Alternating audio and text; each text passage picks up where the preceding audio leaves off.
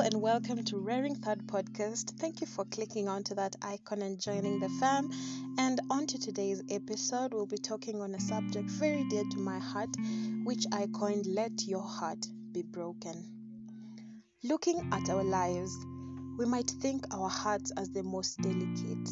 I think that's why we are all in a bid to not get it broken. It's funny thinking of a broken heart. What's that even? Medically speaking, that will be incorrect, let alone anatomically and physiologically.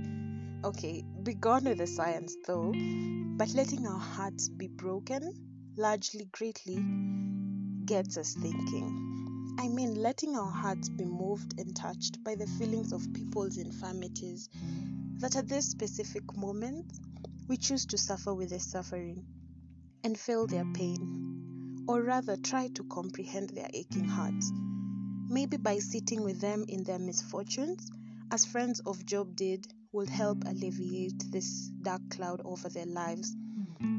Maybe we'll hold their hands, embrace them tightly, and two hearts will not just merely break under the weight of a heavy heart, but will also have this reassuring sense of we are never alone. And so the story begins. It's a normal day. I'm not quite attentive to notice the day's proceedings, but I think I remember seeing the sun shining, not so brightly, but warmly. It's weirdly shining warmly. I grab my white coat, the name tag swinging loosely on the side. I fix myself up real quick because I'm running late for a teaching lesson in the wards. Now, it's around week 4 of pediatrics rotation, if I'm not wrong. I have one more week before end of rotations. I'd speak of how unprepared I feel for the upcoming exams, but that will not be needful. I strut into the pediatric ward 3A, for which I'm assigned. I'd be lying if I said it was a casual walk, occasionally glancing through the glass windows as if to say or announce your presence. I believe it's a medical students thing. They all do that, let none deny. But methinks it's a way to cover up for one's inadequacies. I spot a friend at the end of the hallway. She smiles. After salutations, we grab our notebooks and pens in hand and head out for an inquiring escapade, which is a fancy way to say clacking patients. We linger sheepishly, somehow confused, as always actually, because patients can be quite unreceptive. Time swings by quickly, and we need to leave for another lecture. But here's the thing, I still have no history written down to account for my time in the wards. And so my eyes once more linger about the ward for any patient, seemingly beckoning for my questioning. I'm greatly drawn to this side room, which surprisingly, all through the 5 weeks now coming to a close, has never once been entered, even by my colleagues, at least as far as I'd observed. My friend and I go in. Very reservedly we peer in. I clutch tightly to my history notebook, trying not to act awkwardly, equally nudging my friend to start speaking. We clock a little boy's mother. She seems to be slowly and gently warming on to us, but as she speaks, my attention shifts to a crying babe, and I silently wonder where the mother could be. As the mini interview concludes, I ask for the child's mother, only to be met with naught. Another mother narrates to me how the little girl is an abandoned child for whom the mother left after delivery. Now my attention is really drawn to this child, who still continues to cry as if beckoning for its mother for whom she knows not. I draw near her cot with overwhelming sympathy. I can almost feel a tremble through my lower limbs. I move careful steps to go hold her, even but to try and give comfort. She's dressed in a white with black spotted onesie. How do I describe to you her countenance? She's beautiful, actually extremely fair. She slowly calms down as I draw her near to my bosom. I draw my index finger to her view and she latches onto it as if for dear life, while to me, she speaks a message of, "Do not leave me." The other mother in the room continues to narrate her story as my friend engages her. What they do not know is that the little girl has just won my heart in so many ways, and I'm so drawn into her small world. I try to get a view of her eyes. She quiets down, and we lock eyes. It's a most solemn moment, as tears also begin to well up in my eyes. My vision becomes hazy as the banks of my eyelids break open, a steady stream of tears.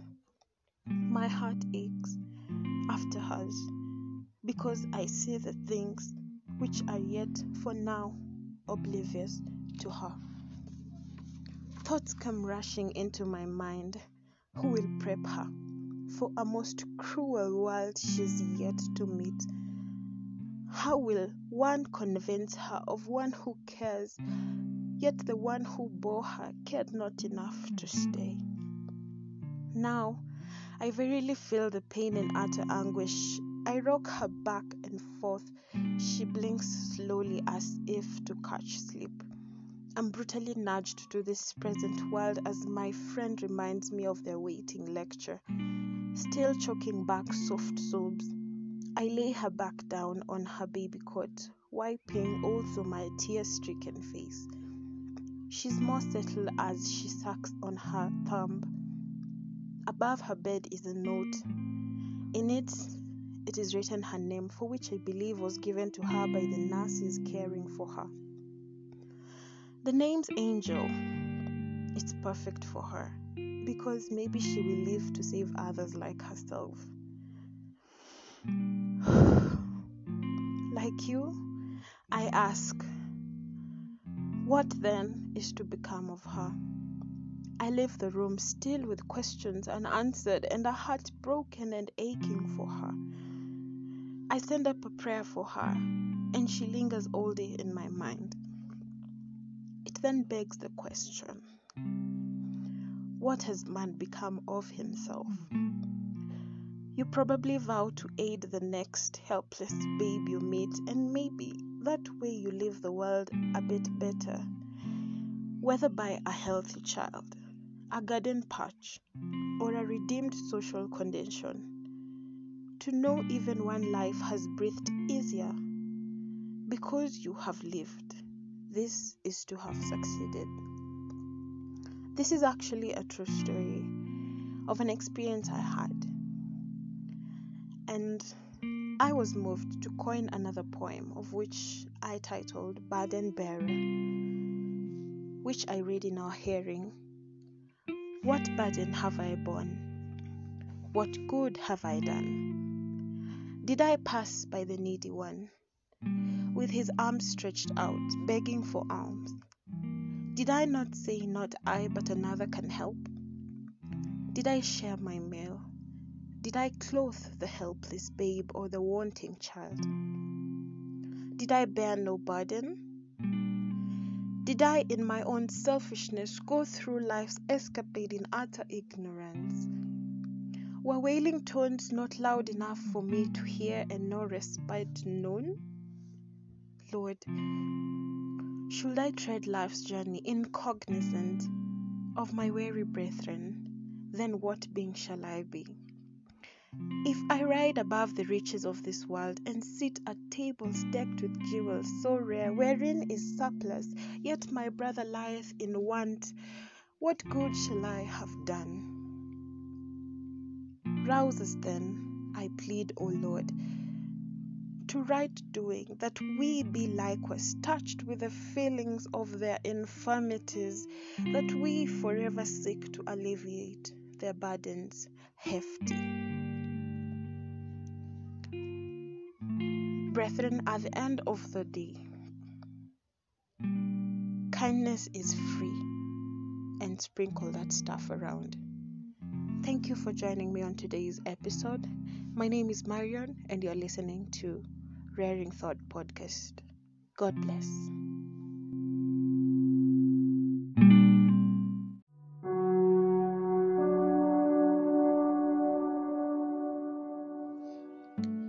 Hello, welcome back. And as you tune into today's episode, today we'll be just thinking about fear. Weird thing to say, but I believe we live our lives benumbered by many challenges, and one of them is fear. So what about fear?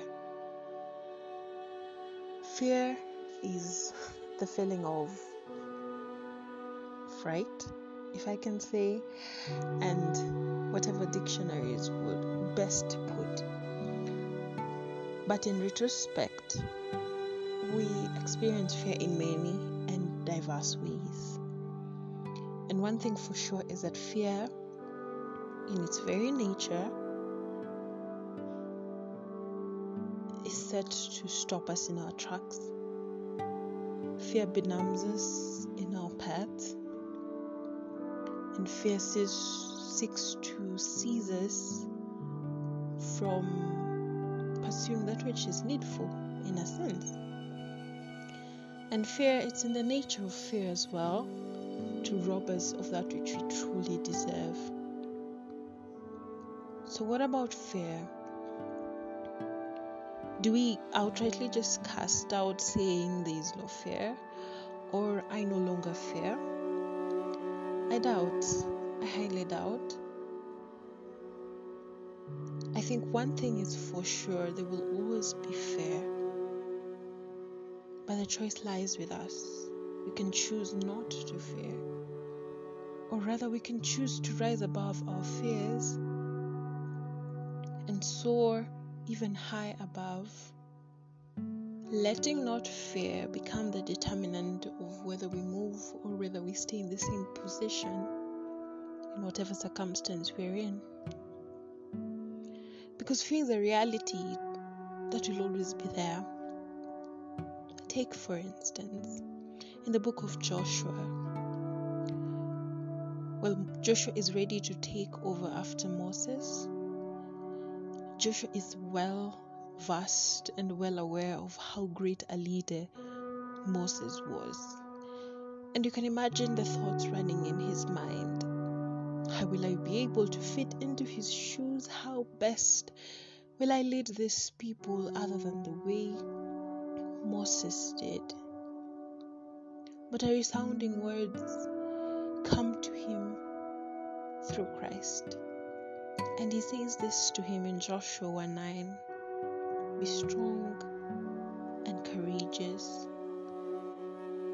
It's funny because why would God say that to him?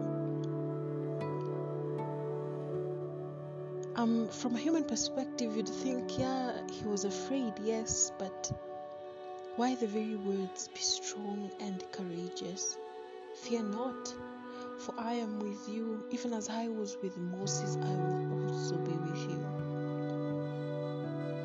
And so he encourages him in this very resounding words.